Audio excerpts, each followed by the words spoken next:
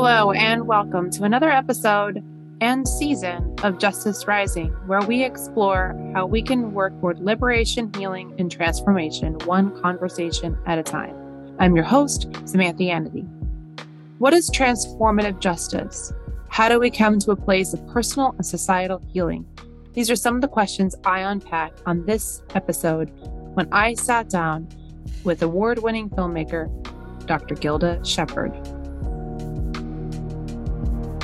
Thank you, Gilda, for joining us today. Tell us a little bit about your background, how you got started. How did you get to this current place?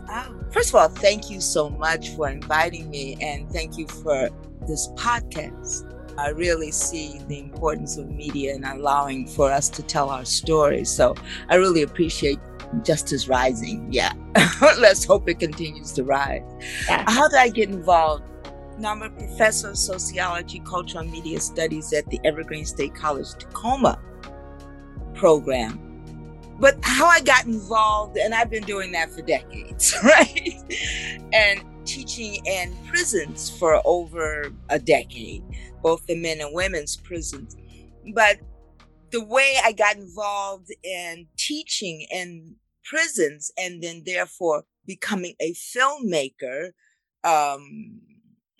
doing this documentary Since I've Been Down, was when I had just finished an ethnographic documentary in Ghana, West Africa, at a refugee camp of Liberian women and children who I wanted to look at female child soldiers and what was going on with women and children who were in refugee camps. And so the population was from Liberia and West Africa.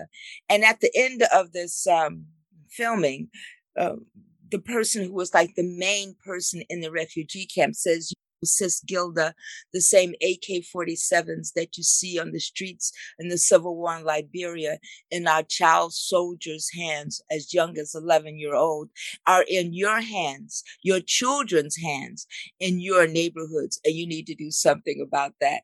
There's a tendency for us to go, for social scientists, sometimes to go so far away and make connections. Yes, that's important to do, right? To make connections.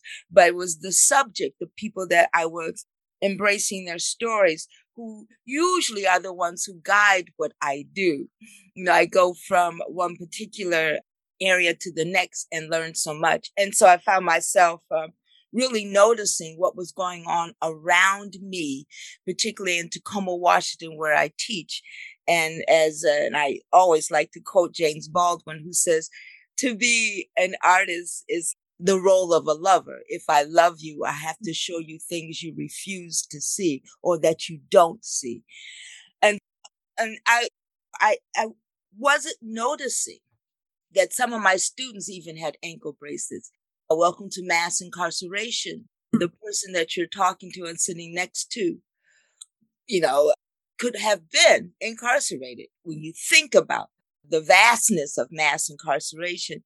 And one thing led to another. Like I said, I'm a sociologist and an artist, a filmmaker, so I believe in magic.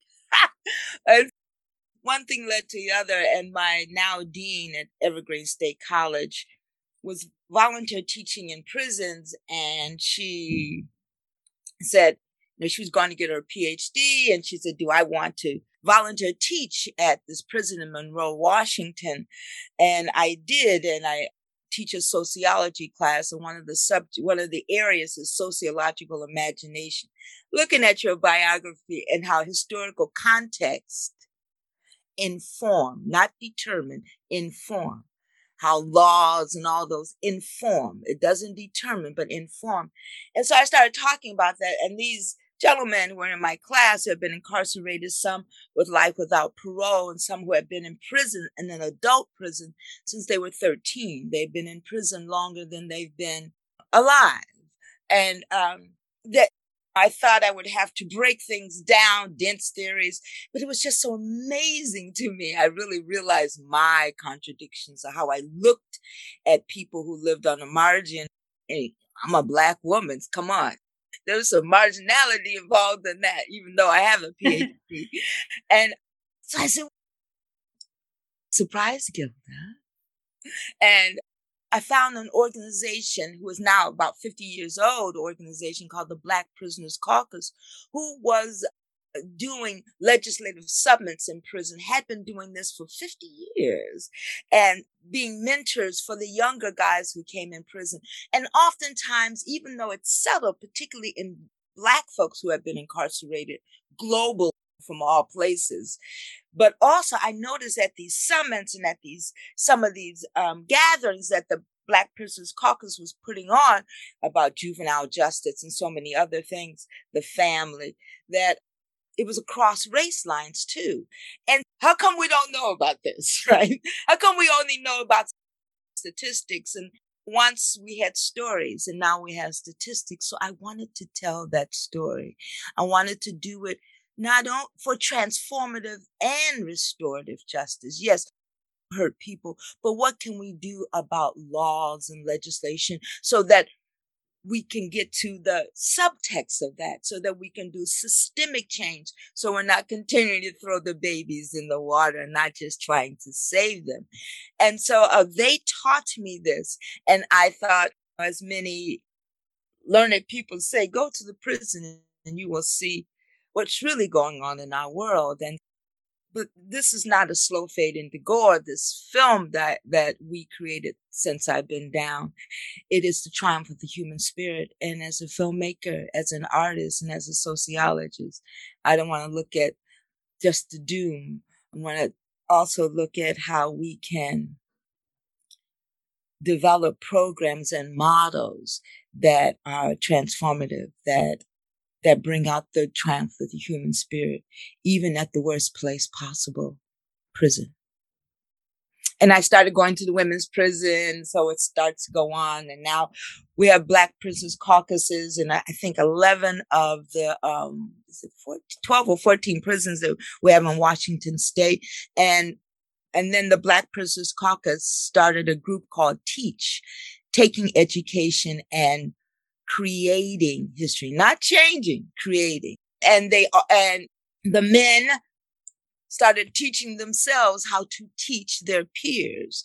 And so I realized the positionality and intimacy of when someone who is who is from your community teaches you. And it's not just, oh, let me just figure how to do this. These were phenomenal classes where they talked about dense subjects and theoreticians, but always brought the intimacy to the student, very student centered. And so it was almost like looking at a person's autobiography and moving across. They went in this TEACH program. It was Asian, Pacific Islanders, even a white nationalist gang, Latinx, across gender lines, even though it was a men's prison, the gender spectrum, and teaching one another about their culture, and then going into algebra, going into the humanities, going into other things, history of the world. But first starting with, who are you? Like one guy who had been in a white nationalist gang, who still in the white nationalist gang in prison, because I said, is he still in the white nationalist gang? And they said, yeah. If he's got some consciousness, who is the best to talk to his people, his community? And so here's a guy in a white nationalist gang taking a class from a guy from El Salvador. And in my film, in our film, Since I've Been Down, he talks about how he learned that there's a similar enemy or a similar challenge that they both have. That building of a learning community is what got me. And it not only built the learning community inside prison, but even the prison officials, they deal with white supremacy, racism, and healing and remorse better than many other prison staff. So it was like lifting as they climb, and it impacted their families, the communities, and the people they harm. My film starts out with a victim of a crime of my main character, because we have to pay attention to that kind of healing and that kind of mercy. That's part of transformative and restorative justice. that we don't just gloss over and look at the triumph of the human spirit, where we look at the footprints that led to problems and deviance, drive-bys, drug addiction, how we hold trauma. Wow. So it sounds like this working on this film and meeting the prisoners has really been a transformative process for you. Do you feel that this is an ongoing learning or transformation, or how would you frame this experience? Yes, I think that socialization and awareness of your contradictions always inform even the questions that you raise and what you do. And my next film, I'm going to be dealing with critical race theory. Is it what is being taught in school? Who's running the race? And after that, that's a big story that I'm going to keep to myself. But yes, I think that a person's biography always has part of the signature on any kind of creative piece. Now with this film, it's taken a life of its own. Now we have the Multi-Faith Coalition, who rabbis, Christians, Muslims, people coming together. We just had a lobby day and 17 congregations from different faiths came together and had a lobby day, met with their legislators and talked about several legislative bills that they hadn't talked about before. It's like my grandmother said, you see me on my knees, I'm getting up. I seek prayer. Wow. Mm-hmm. I seek prayer, but I seek practice too. And before that, we had 700 people come in to see the film, and this Multi-Faith Coalition. It's bringing up what are the moral issues and practices involved in justice? What is mercy? How does the Bible deal with this? How does the Torah deal with this? How do our sacred texts deal with this? How are we walking as a Christian? How are we walking as a Muslim? How are we walking as a Jewish person? Someone who's Baha'i, as a Buddhist? What are we doing with that faith? As my grandmother said, you see me on my knees, I'm getting up to do something too. So it's expanding to really look at our religious faith. I didn't think it was going to go there. But when people saw the film, it awakened questions of morality, and not just internally, but then how does that internal wilderness sometimes create pathways to change for you? So it's this one, Austin Sarat, who is a legal scholar, says, on any given day, how we punish says as much about us as who we punish. Right? So it's extremely important. I realize, as one author said, Luis Rodriguez, kids don't die from being 15. No, kids don't die at 15. They die from being 15. And what are we doing to our children? We're involved in educational pursuits too. We're going to show the film in different prisons nationally because it highlights the subject taking on radical possibilities that start within but extend without.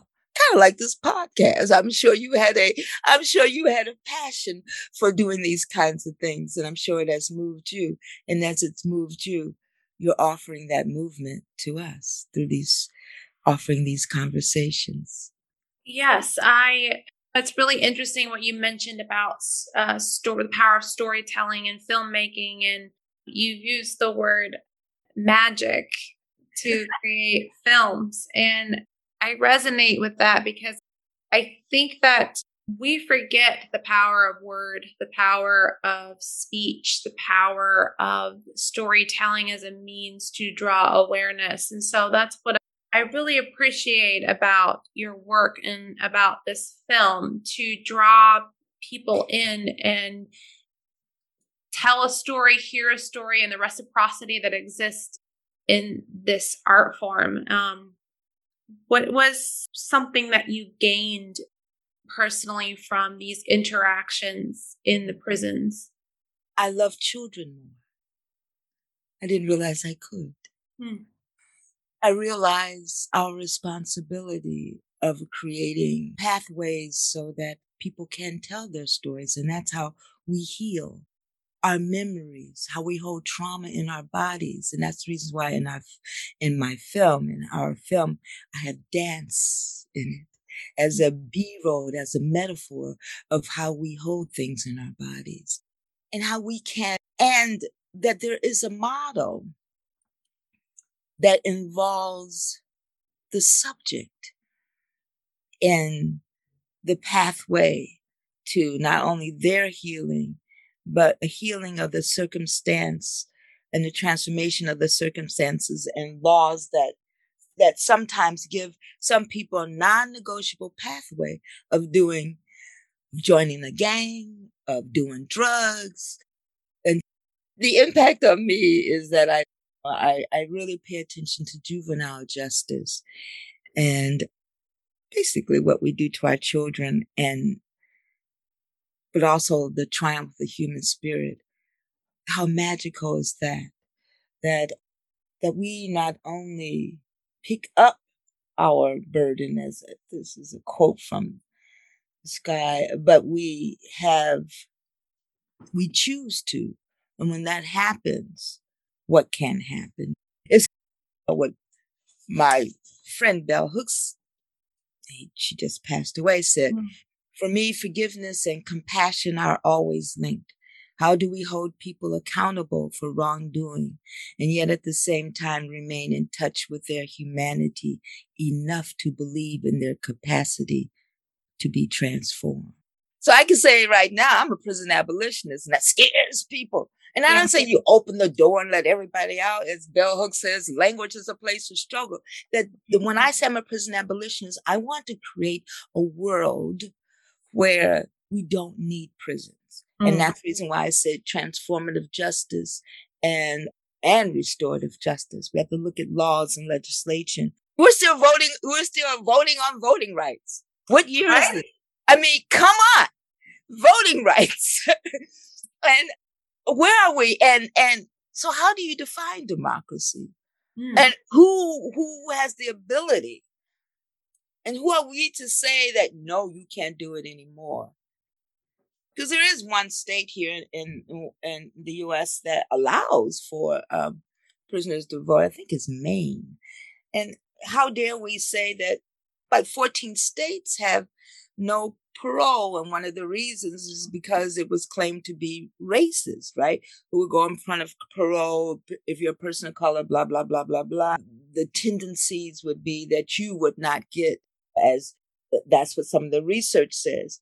So what do? You get rid of it. You come up with another kind of system here in Washington State that's called clemency. And if you can't afford a good lawyer, that you may not get it. So you may not even get your day in court. So I realize forgiveness, compassion, transformative and restorative justice, and how we can intervene. I do, as Arun De Roy, the writer, says, a new world is possible, and if you're quiet, you can hear her. I love that. Yeah. Qualification of the world as a woman too. You can hear her. You said so many beautiful things. I want to go back to what you said about abolition. What do you think people miss the most? Why do you think people have such a knee-jerk reaction when we say we are prisoner abolition? Because they look at those words and they think open the door, they think soft on crime, they think more from an area of retribution, and we got to punish, and that even some men and women in prison say that, even though they know prison is horrible. To the extent that they change in prison is not because of prison. It's mostly because of the organizations, the prisoner-initiated organizations. And if you can heal in prison, what does that say about out here? What does that say about this life that we're living in the U.S.? So we're not talking about opening the doors and letting everybody out. We know there is trauma-informed practices. Right. We're talking about restorative and transformative practices so we don't need prisons. Right. And we look at this as a theory, as Ruth Wilson Gilmore says, as a theory of practice, not as just open the door and let everybody out. But as long as we're dealing with, let's punish, what is our role in creating a society where children have a chance? The majority of women who are in prison have been sexually, physically traumatized before the age of 18. And prisons are usually made with a man in mind, the clothes, the rules of disrobing and squatting and doing those kinds. And women, particularly our bodies, have been political spaces that have been determined by people who oftentimes are not women. You know, when I look at laws and those kinds of things, it's a long answer. But it's the words sometimes trigger, I'll dare say, this kind of practice where you just open doors and let up. No, I'm talking about a practice of responsibility from us out here. What role do we play? Like I said, how we punish says as much about us as those we punish. You know. And what does Brian Stevenson say? I've been quoting everybody today. Brian Stevenson says that the answer to poverty in so many cases is justice. And oftentimes, poverty is criminalized. Anyway. So how would you imagine or reimagine our world if you could? You were doing that already as a filmmaker. Oh, thank you. That's what we want. I would imagine a world where there is, this is, people would say woo-woo, that instead of punishment for a kid in school, I think it would start right there. We would look at violence as a public health issue. We look at addiction as oftentimes a response to trauma, right? A child, a baby isn't born and say, I want to join the gang. Where does that come from? And where are we starting our story with that child? Like even the man who murdered George Floyd, they put him in prison. And then within that week, there were 6 other crimes against Black people by a police officer during that week. So it doesn't work. It doesn't stop. I know there's pips. I do believe that it does present fear in some people's ways of doing things, but I would have better healthcare, free, quite frankly. Education, that I would redistribute resources and funding, right? So that education is extremely important and not based on property values. To me, that subtext is criminalizing poverty. You live in a poor neighborhood and your school is being funded by property taxes. What resources are you getting? It's a good point. Yeah. So you're criminalizing poverty. And in the films, our film, Since I've Been Down, we look at the role of housing, gentrification. Then we look at the role of those kinds of things where people lose their cultural conclaves. Where some of these young men who have been in prison, fathers came back from the Vietnam War and suffered from post-traumatic stress, and their relationships were different. And how does that impact? It's not like, it's systemic. Right. You know. Do you think that transforming and restoring the criminal justice system, do you think that would start to dismantle the systemic racism and these other systems of oppression? I don't think you start there. I think that you go there. I think you start before someone goes to prison. I think you start, like you said, with childhood. Do you think? Yeah, right. And in families who need healing and support and those kinds of things. And then if you're gonna give somebody life without parole, give them. I know people are gonna have a fit with this one. It's so woo-woo. You give them the task of working in a community that they harmed, to learn to see them as human beings. That's the example that I saw in the Black Prisoners Caucus Teach program. I asked my main character, you went over to the white nationalist gang in prison and got them involved in this Black-led, developed, created group called Teach, Taking Education and Creating History. I would never do that. And he said, and that's the reason why we continue to have to deal with it. As long as we stay separate, they ain't got to worry about nothing. Right? Wow. I mean, think about it. When Martin Luther King started talking about the Vietnam War, class issues, in addition, now he didn't take away racism and white supremacy, let's be clear. But when he added to that, so that kind of consciousness really helps us to look at where we start our stories even, and how we pay attention to healing.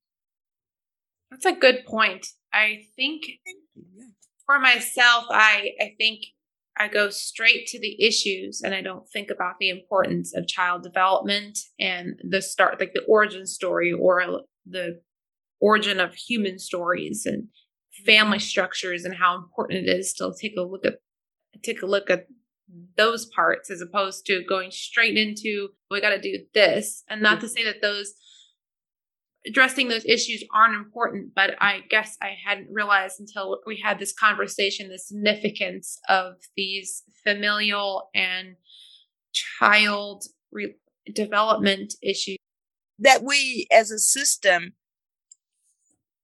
perpetuate, and hence we have to be responsible for. Think about it. To expel a child from, or suspend a child, or expel a child from a whole school district, what is that telling the child? Okay, this is how you do it. Punish. Those kinds of things. I think we have to deal with the issues, but in dealing with the issues, deal with the roots of it. That yes, deal with mass incarceration, but yes, and work on policies and laws. But as you march through that, as you attempt to analyze that, look at where it comes from, not just the top. Oh, yeah. So that's the reason why with the film we have, and with the multi-faith group, and there's another group, equity and racial equity in sentencing, where there's a lot of people who are in the legal realm. We're looking at laws and legislation and all that. Washington State has I think the only former incarcerated member of the legislature, Tara Simmons, who was incarcerated at the women's prison. And when she got out, she was a nurse, but when she got out, went to law school and had to struggle to even take the bar, and then to be accepted into the bar. And now is Representative Tara Simmons. And I'm not saying that her being fired in that kiln makes her more brighter or wiser, but it does inform, because it's not a guarantee, but it has informed how she moves in the world. And just like all of our socialization, when's the first time you ever met someone who was different from you, right? Looked different, acted different, and even in the gender spectrum, as well as race, ethnicity, socioeconomic class. And what do we do with that difference? You had a call to action. What would that be? Actually, we do have a call to action. If you go to our website, www.sinceibeendown. Okay, once again, sinceibeendown.com. Our call to actions are to really pay attention to, in this framework, is juvenile justice.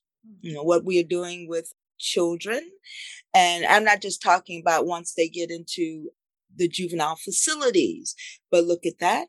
Look at the brain science with that, because brain science says your brain is not fully formed until you're 25.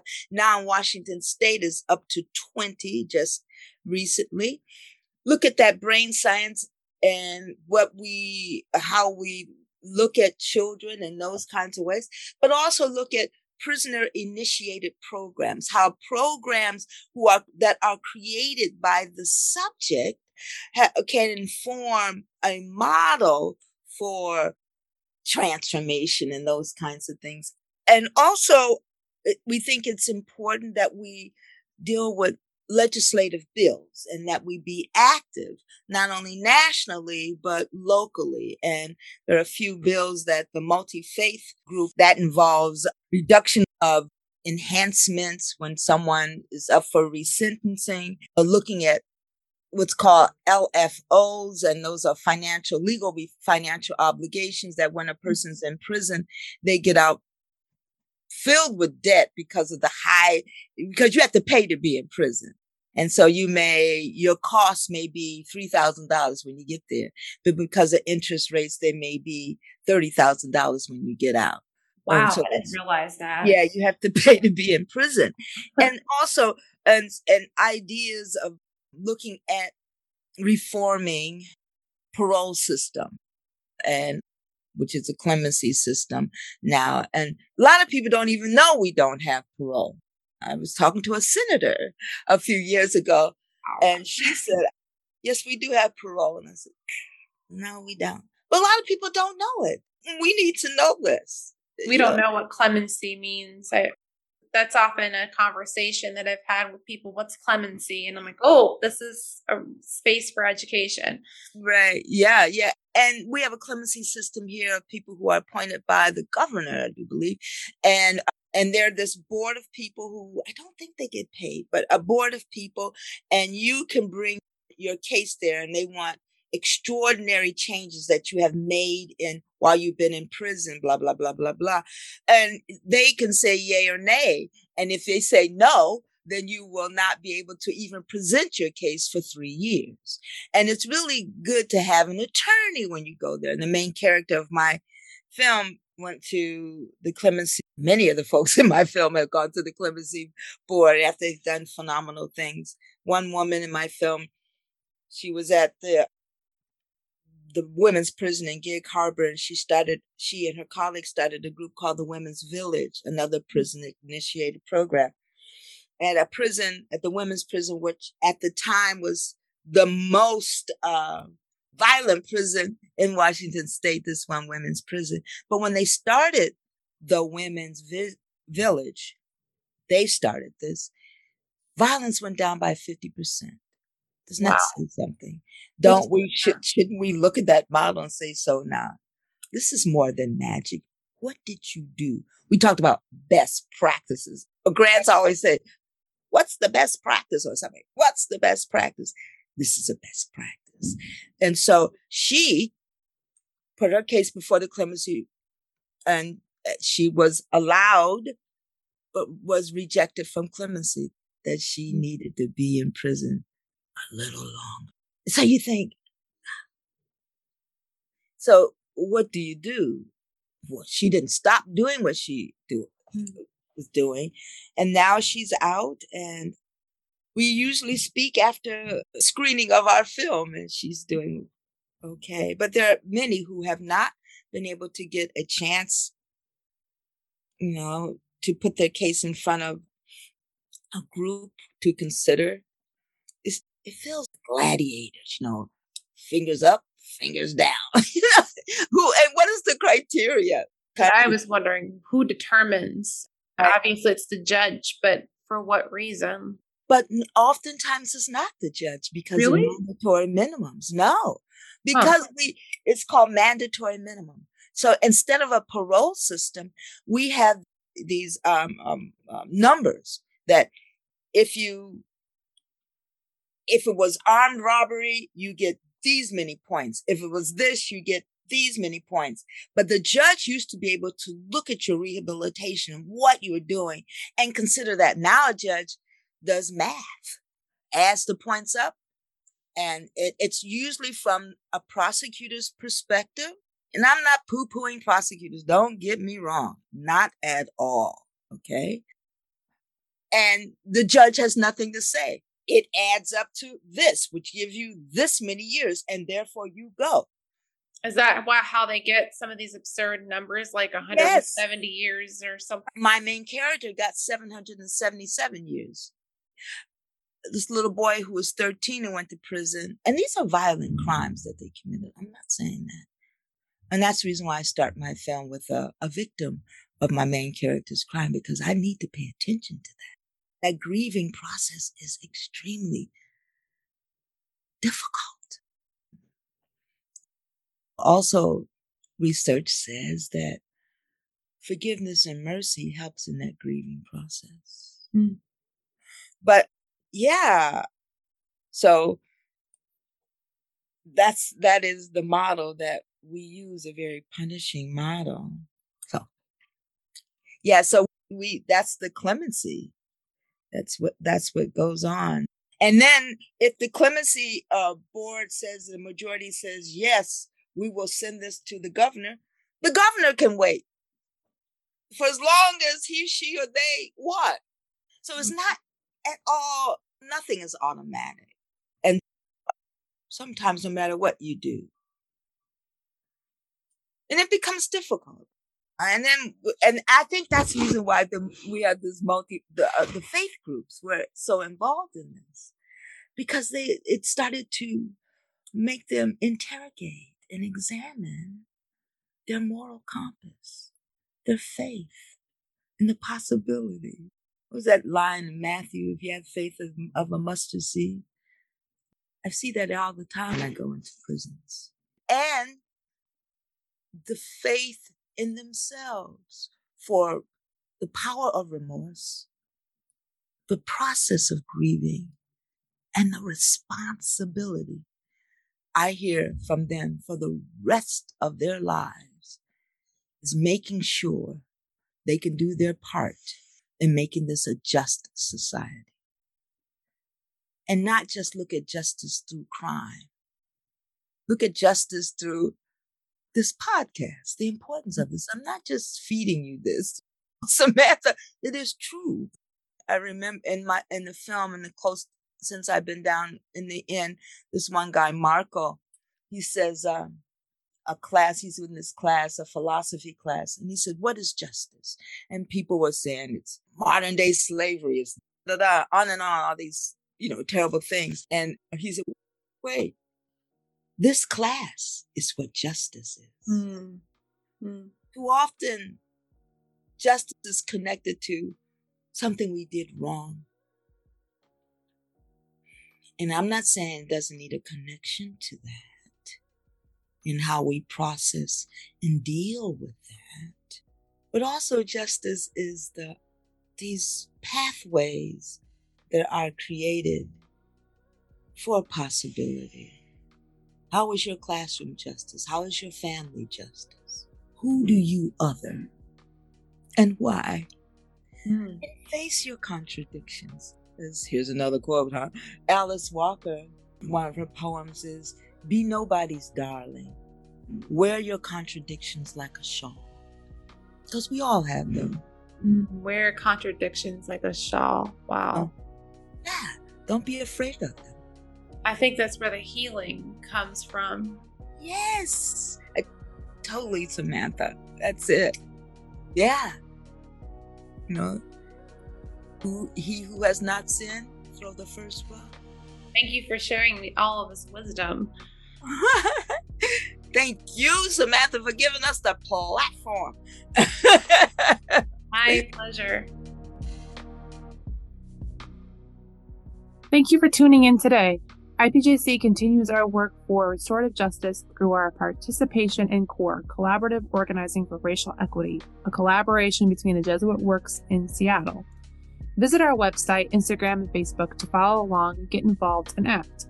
If you live in Washington State, you can go to our Legislative Center page on our website for information on how you can help pass HB 5036 and expand clemency.